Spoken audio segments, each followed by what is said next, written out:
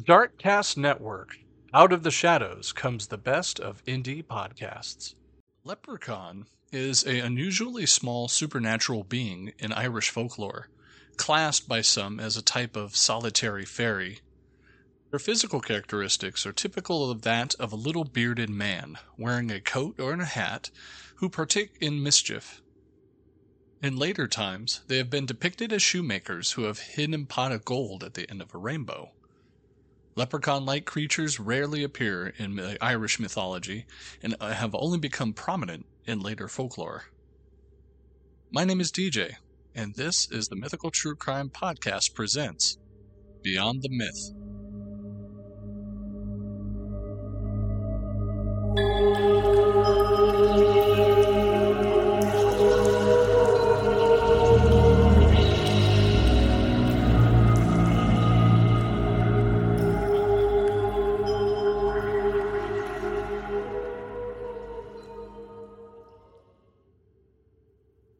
Hello, and welcome to tonight's show.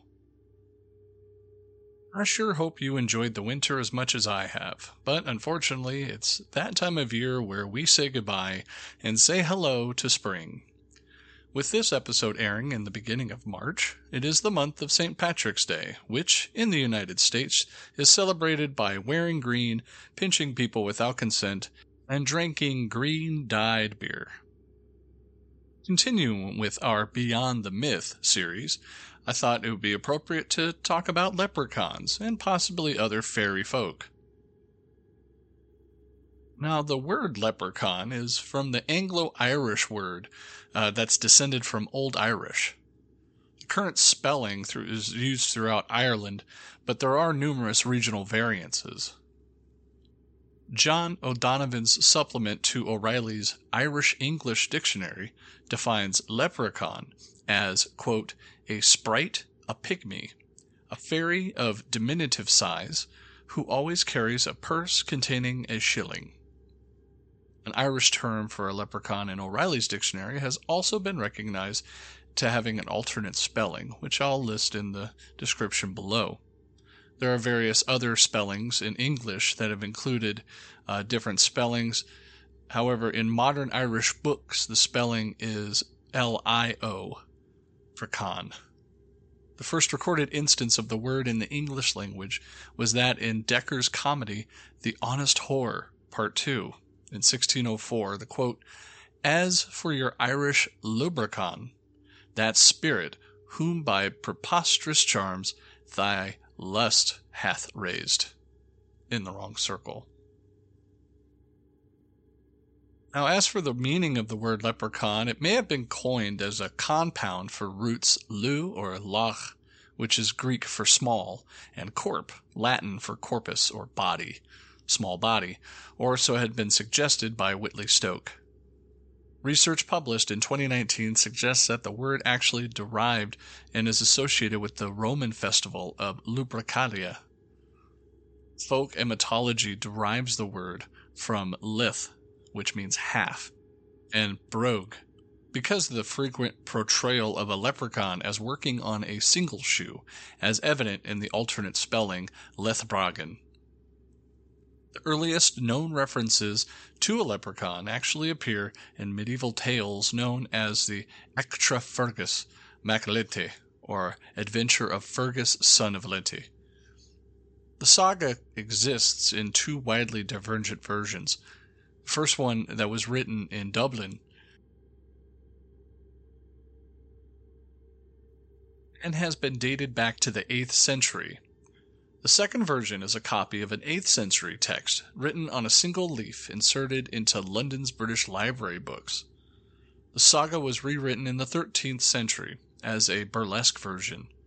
The text contains an episode in which Fergus, king of Ulster, falls asleep at the beach and wakes to find himself being dragged into the sea by 3 leprechaun. He captures his abductors, who grant him 3 wishes in exchange for release. Now, in modern folklore, the leprechaun is said to be a solitary creature, whose principal occupation is making and cobbling shoes, who enjoys also practical jokes. In McNally's 1888 account, The leprechaun was not a professional cobbler, but was frequently seen mending his own shoes, as, quote, he runs about so much he wears them out, with great frequency. This is, he claims, a perfect opportunity for a human being to capture a leprechaun, refusing to release them until they give the captor supernatural wealth. Now, the leprechaun has been classed as a solitary fairy, as I said before, by the writer and amateur folklorist William Butler Yeats.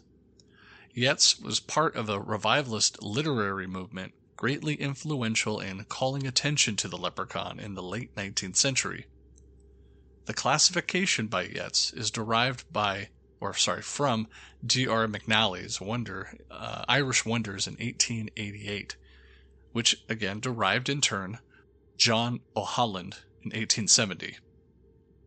It stressed that the leprechaun, though some may call it a fairy, is certainly a distinguished from a Ossi, or the good people of the fairy mounds and raths.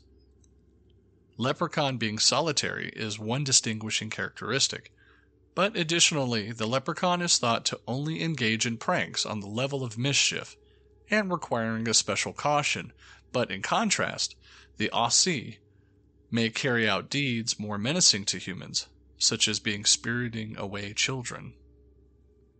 This identification of leprechaun as a fairy has been co-signed by popular notion and modern folklorist Dermund Golan.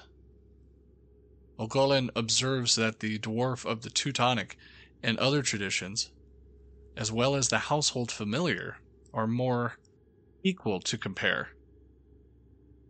According to Yeats, the great wealth of the leprechauns comes from, quote, the treasure crocks buried of old in wartime, end quote, which they have uncovered and appropriated.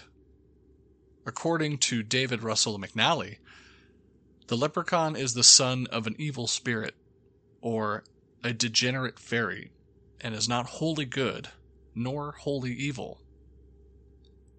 Leprechauns' appearances originally had a different appearance, depending on where in Ireland they were found. Before the 20th century, it was generally held that the leprechaun wore red and not green. Samuel Lover, writing in 1831, describes the leprechaun as follows.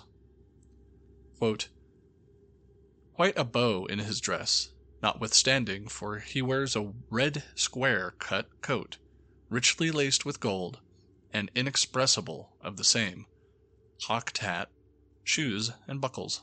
End quote. However, according to Yeats, the solitary fairies, like the leprechaun, wore red jackets, whereas the trooping fairies wore green.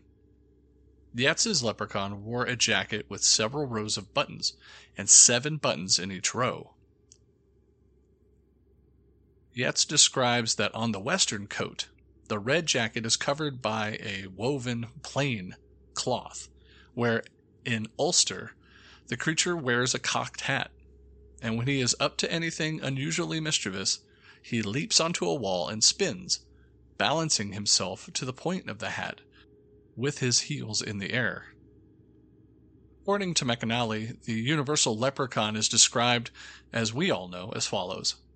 Quote, he is about 3 feet high, is dressed in a little red coat or jacket or roundabout, with red breeches, buckled up to the knee, gray and black stockings, and a hat cocked in the style of the century ago, over a little old withered face. Round his neck is an Elizabethan ruff, and frills of lace wear at his wrists. On the wild west coast, where the Atlantic winds bring almost constant rains, he dispenses with ruff and frills, and wears a plain woven cloth overcoat over his pretty red suit, so that, unless on the lookout for the cocked hat, ye might pass a leprechaun on the road and never know it's himself that's in it at all. This dress varied by region, and McAnally's account, there are differences between leprechauns and other fairymen, in the different regions, such as in northern Leprechaun wore a military red coat and white breeches. In Tipperary, they wore an antique sashed jacket of red. In Kerry was a fat, pursy little fellow whose jolly round face rivals the redness of the cutaway jacket they wore. And in Monaghan they wore a swallow-tailed evening coat of red with a green vest, white breeches, and black stockings. In the poem The Leprechaun, or Fairy Shoemaker, 18th century poet William Allingham described the appearance of the leprechaun as a wrinkled, wizened, and bearded elf, spectacles stuck on the pointed nose, silver buckles on his shoes, a leather apron, and a shoe in his lap. The modern image of the leprechaun sitting on a toadstool, having a red beard and green hat, is more of a modern invention or borrowed from other strands of European folklore. The most likely explanation for the modern-day leprechaun appearance is that green is a traditional Irish color, dating back to as far as 1642. The hat might have been derived from the style of outdated fashion, still common in Ireland in the 19th century. This style of fashion was commonly worn by Irish immigrants to the United States, since some Elizabethan-era clothes were still common in Ireland in the 19th century long after they were out of fashion, as depicted in the stage Irish. The buckle shoes and other garments also have their origins in Elizabethan periods in Ireland. Now, there are some similar creatures to the leprechaun, such as the Fara Dagrig, which is a solitary creature as well. Some writers even go as far as to substitute the second to less well-known spirits for the leprechaun in stories or tales that reach a wider audience. A clurachaun is considered by some to be merely a leprechaun on a drinking spree. Politics in the Republic of Ireland, leprechauns were used to refer to the twee aspects of tourism field in Ireland.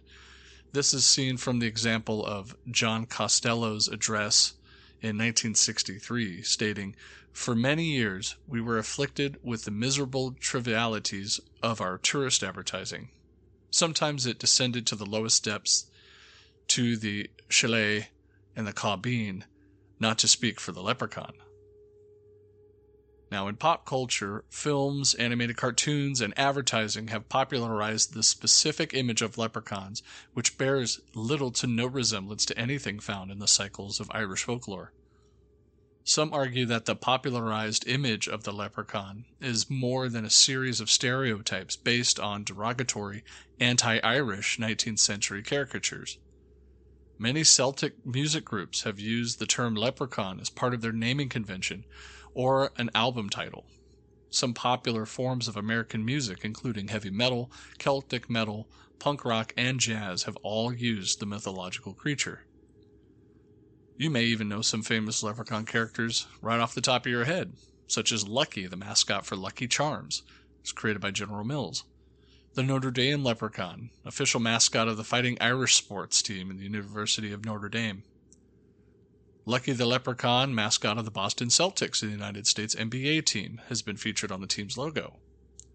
Hornswoggle, a creature created by the professional wrestler Dylan Mark Postal, has completed under the persona of a majority of his WWE tenure. Of course, in 1993, the American horror slasher film Leprechaun and its sequels feature a killer leprechaun portrayed by the actor Warwick Davis. Nobel Prize-winning economist Paul Krugman coined the term leprechaun economics to describe disoriented or unsound economic data, which he first used in a tweet in July 2016 in response to a publication by the Irish Central Statistics Office, or CSO, that the Irish GDP had grown by 26.3%, and the Irish GNP had grown by 18.7% in the 2015 Irish National Account. The growth was subsequently shown to be due to Apple restructuring its double Irish tax scheme, in which the EU Commission had fined $13 billion in 2004 to 2014 Irish unpaid taxes, the largest corporate tax fine in history. The term had also been used many times since. In the United States, leprechauns are often associated, as I said at the beginning of this episode, with St. Patrick's Day, along with the color green and shamrocks. After this quick message, we'll be right back. If this is your first time tuning in, I encourage you to subscribe to the show so you can hear all the other episodes, as well as what we have coming up in the next few weeks.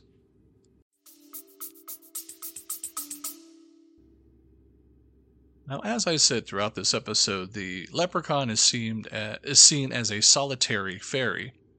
A fairy is a type of mythical being or legendary creature, generally described as anthropomorphic, found in folklore of multiple European cultures. This includes Celtic, Slavic, Germanic, and French folklore, and it's also probably seen as a form of spirit, often with metaphysical, supernatural, or preternatural qualities to it. Myths and stories about fairies do not have a single origin, but rather a collection of folk beliefs from disparate sources. The label of fairy is sometimes applied to those specific magical creatures with a human appearance, magical powers, and the penchant for trickery. Other times it's used to describe any magical creature, such as goblins, gnomes, and leprechauns. Fairies also have been used as times for adjectives, meaning equivalent to, or enchanted, or magical. It's also used as a name in the place where things come from, such as the land of fairy. Going back to the term fairy being used to describe any magical creature, while other times the term actually describes a specific type of ethereal creature or sprite. Explanations from the origins of fairies range from Persian mythology to the folklore of the Bretons, Welsh, Cornish, Gaelic areas, Germanic peoples, and from the pages of Middle French medieval romances. According to some historians, fairies were adopted from and influenced by the Paris of Persian mythology.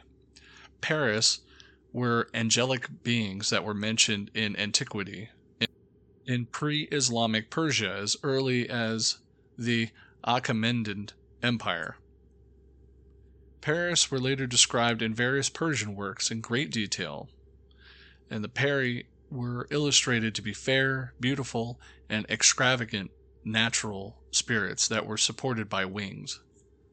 This may have influenced migratory Germanic settlers into Europe, or has been transmitted during early exchanges. The similarities could also be attributed to many European mythologies, such as in the Middle Ages, fairies was used as adjectively, meaning enchanted, such as a fairy knight or a fairy queen, but also became a generic term for various enchanted creatures during the late Middle English period.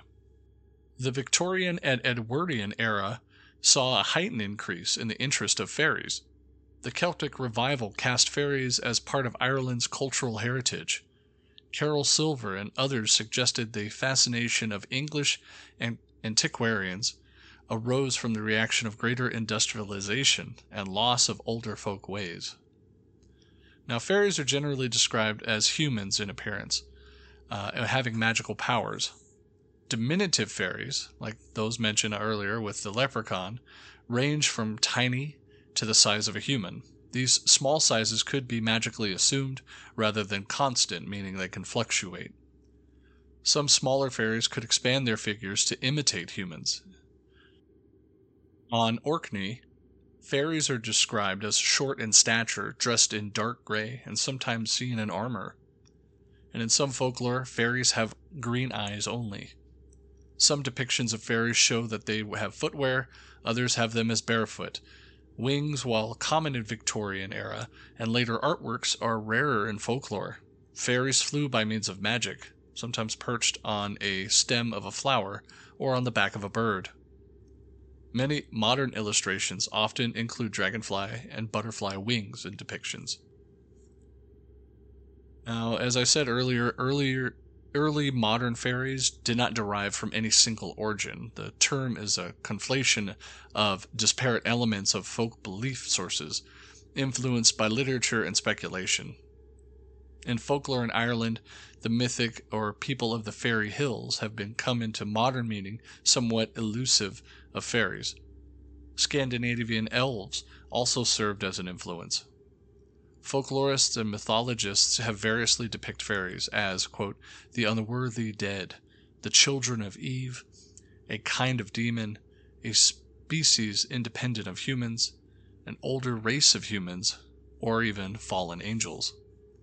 The folklorics or mythological elements combine Celtic, Germanic, and Greco-Roman elements.